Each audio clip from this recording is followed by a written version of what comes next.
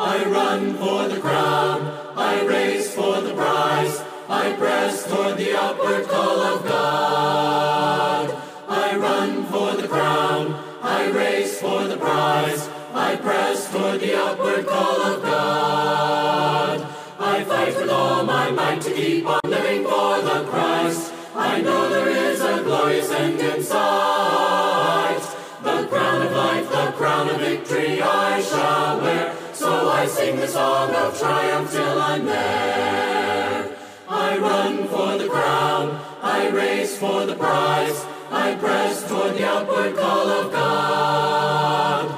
I run for the crown, I race for the prize, I press toward the upward call of God. I fight with all my might to keep on living for the Christ. I know there is a glorious end in sight. The crown of life, the crown of victory I shall wear. So I sing the song of triumph till I'm there. I run for the crown, I race for the prize, I press toward the upward call of God. What are you willing to give up in order to be a disciple or a follower of Jesus? How much money would you be willing to give up?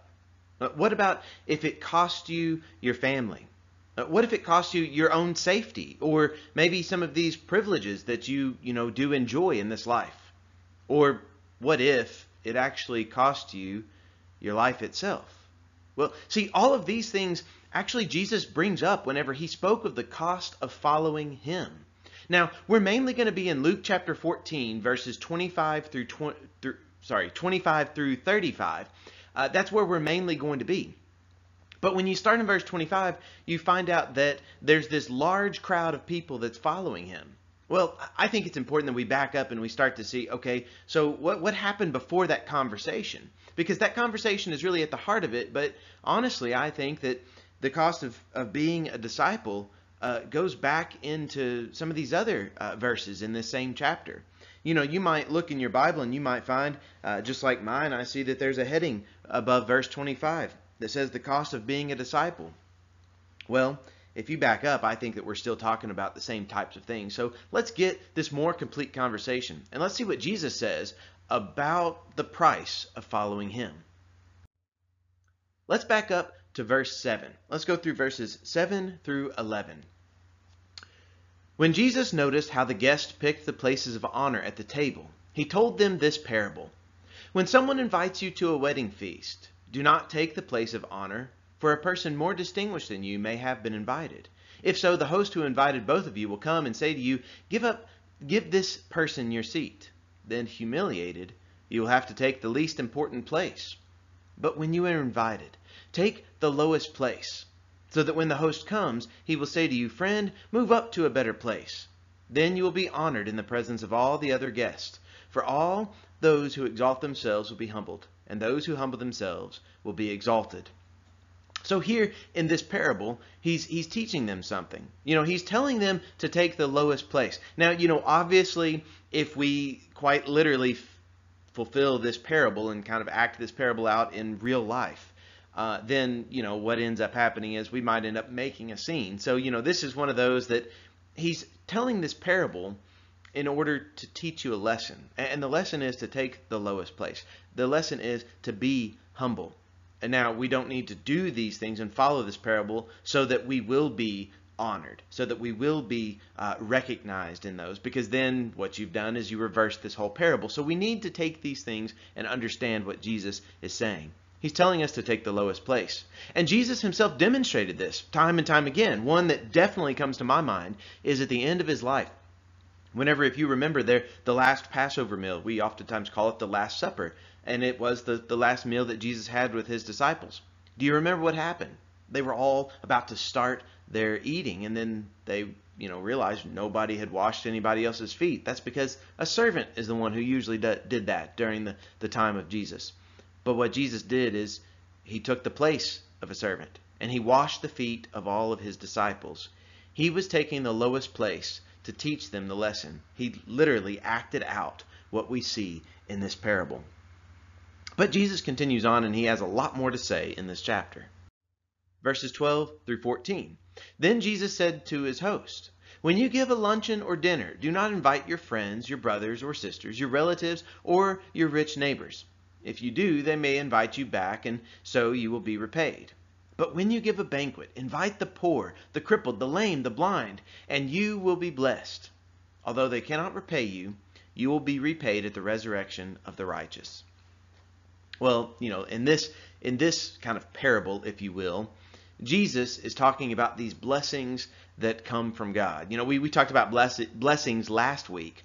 And, the blessings that come from God, they're not always going to be counted the same way that we count things on earth. That's what he's getting them to realize right here, is he's saying that whenever you're going to throw this big banquet, a big party and all, there's nothing necessarily wrong with inviting your friends and being around your own friends. But Jesus says that's not really the purpose behind all this, and this is not what the kingdom of God is going to be looking like. The kingdom of God invites those people who can never repay with any type of material gain at all. That's what God has done for each and every one of us. God has invited us all, even though there's no way we can repay him. There's nothing we can do to repay God for the things that he's done. But we see that right here that God knows these things. God loves us. He cares for us. And you see the words once again in verse 14. Although they cannot repay you, you will be repaid at the resurrection of the righteous. See, the blessings of God are different. The way that God blesses us, the way that God repays us is going to look different than maybe how people on earth would count things. And the blessings of God is something that Jesus is going to continue to address in the next few verses as well. So when we look at verses 15 through 20, now we're going to see it's actually somebody else from the crowd who speaks a very, good statement. I mean, the statement he says is, "Blessed is the one who will eat at the feast of the kingdom of God." Yeah, that's true. That person will be blessed. But notice how Jesus responds to that.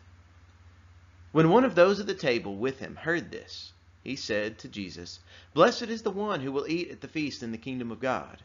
Jesus replied, "A certain man was preparing a great banquet and invited many guests. At the time of the banquet, he sent his servants to tell those who had been invited, 'Come, for everything is now ready.' But they all alike began to make excuses. The first one said, 'I have just bought a field and I must go and see it. Please excuse me.' Another said, 'I have just bought 5 yoke of oxen and I'm on my way to try them out. Please excuse me.' Still another said, 'I just got married, so I can't come.'" Well, all of these people, they simply make these excuses. But they have been invited to this banquet, so to speak. This banquet that in this parable, it represents this feast in the kingdom of God. And Jesus is sharing this parable. And he's saying that, think about this. Consider this story right here about these people who are making up these excuses. How many times do we try to do some of the same things, though? How many times do we read stories in the Bible of people who made up excuses like this on why they could not attend something that God wants them to attend or to do something that God wants them to do? How many times in our own lives has God wanted us to do something, but we find ways of making excuses and trying to get out of them? Well, keep in mind the statement that blessed is the one who will eat at the feast in the kingdom of God. Yeah, they will be blessed. But we see that all these people are invited and they make excuses. Well, how does it go for them? The parable continues. Verses 21 through 24. The servant came back and reported this to his master, reported that all of those excuses. Then the owner of the house became angry and ordered his servant, "Go out quickly into the streets and alleys of the town and bring in the poor, the crippled, the blind and the lame." "Sir," the servant said, "what you ordered has been done, but there is still room." Then the master told his servant, "Go out to the roads and country lanes and compel them to come in, so that my house will be full. I tell you, not one of those who are invited will get a taste of my banquet." Now he's of course talking about those people who were invited, but they made up all of those excuses. But the ones who are invited and the ones who will taste of this feast that is, keep in mind, blessed is the one who will eat at the feast in the kingdom of God, from verse 15. This represents this feast in the kingdom of God. It's not going to always be the ones who were invited, but it's the ones who actually came. The ones who actually responded to the call of God. Some people can make excuses. Yes, we can make excuses. But then we see that God's grace and God's mercy, it extends to so many of these other people. He invites them in, and they came. So who was better off in this parable? That's the lesson that Jesus is sharing with them. That God is inviting us to come. But will we answer that? Now, of course it's a true statement that blessed is the one who will eat at the feast of the kingdom of God. Yes, that's true. But we must accept God's blessings. We must accept God's invitation. And have you ever thought about this? Have you ever thought who cannot be a disciple of God? Well, Jesus actually tells us that, and he specifically gives us examples, and he says, this person can't be my disciple. And, this other person can't be my disciple. Have you ever thought about those groups that Jesus would include in that? Well, let's take a look at that and let's read it together. This is at the heart of what I want us to see.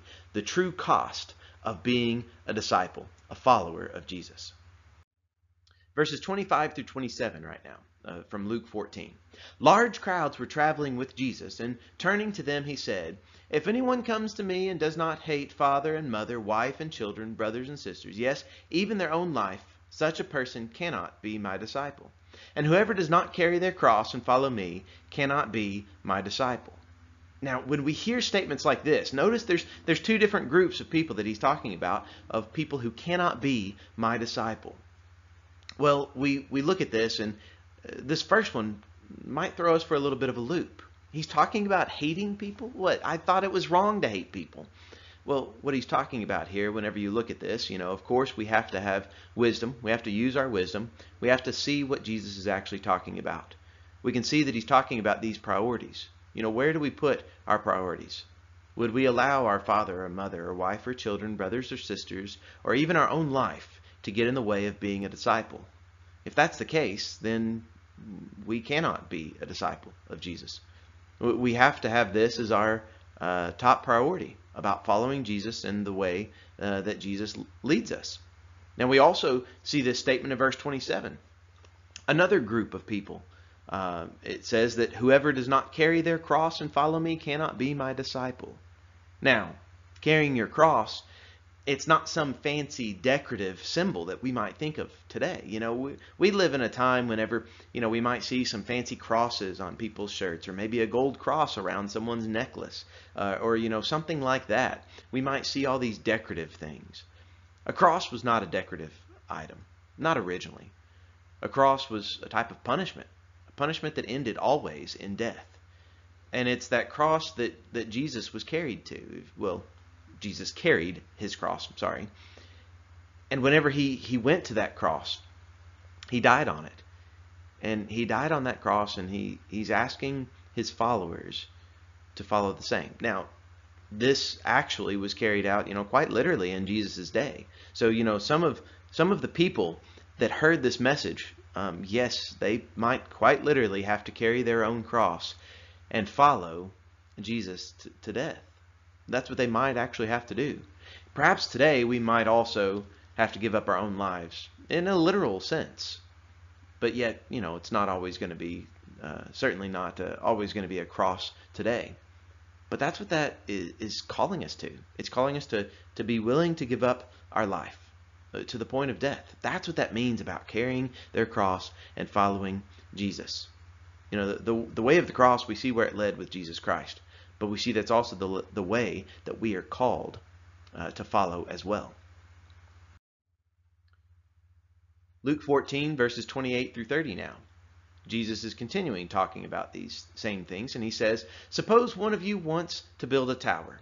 Won't you first sit down and estimate the cost to see if you have enough money to complete it? For if you lay the foundation and are not able to finish it, everyone who sees it will ridicule you, saying, this person began to build and wasn't able to finish. Now, when we look at what he's talking about here, building a tower, or really anything for that matter, you got to ask the question, can you finish it? It's one thing to start something. It's another thing to finish it.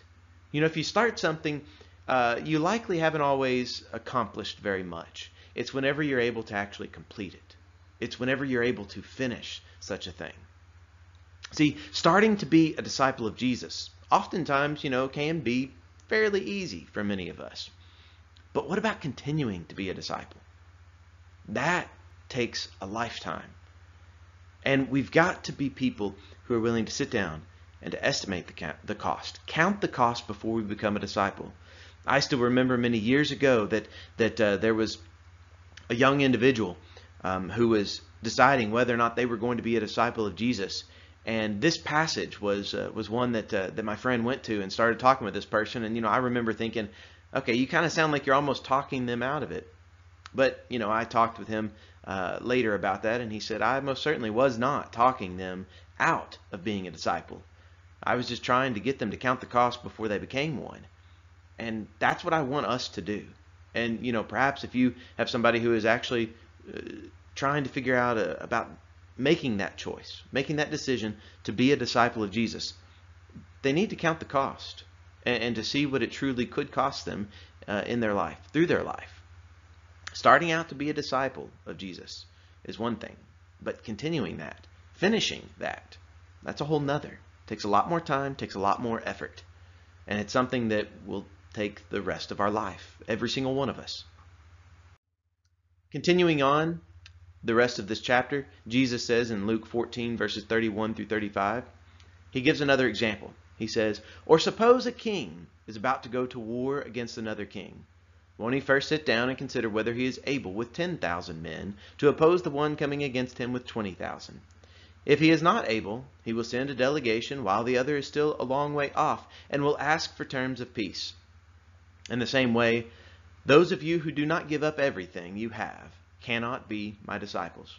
Salt is good, but if it loses its saltiness, how can it be made salty again? It is fit neither for the soil nor for the manure pile. It is thrown out. Whoever has ears to hear, let them hear. Now he uses this other example, this example about war.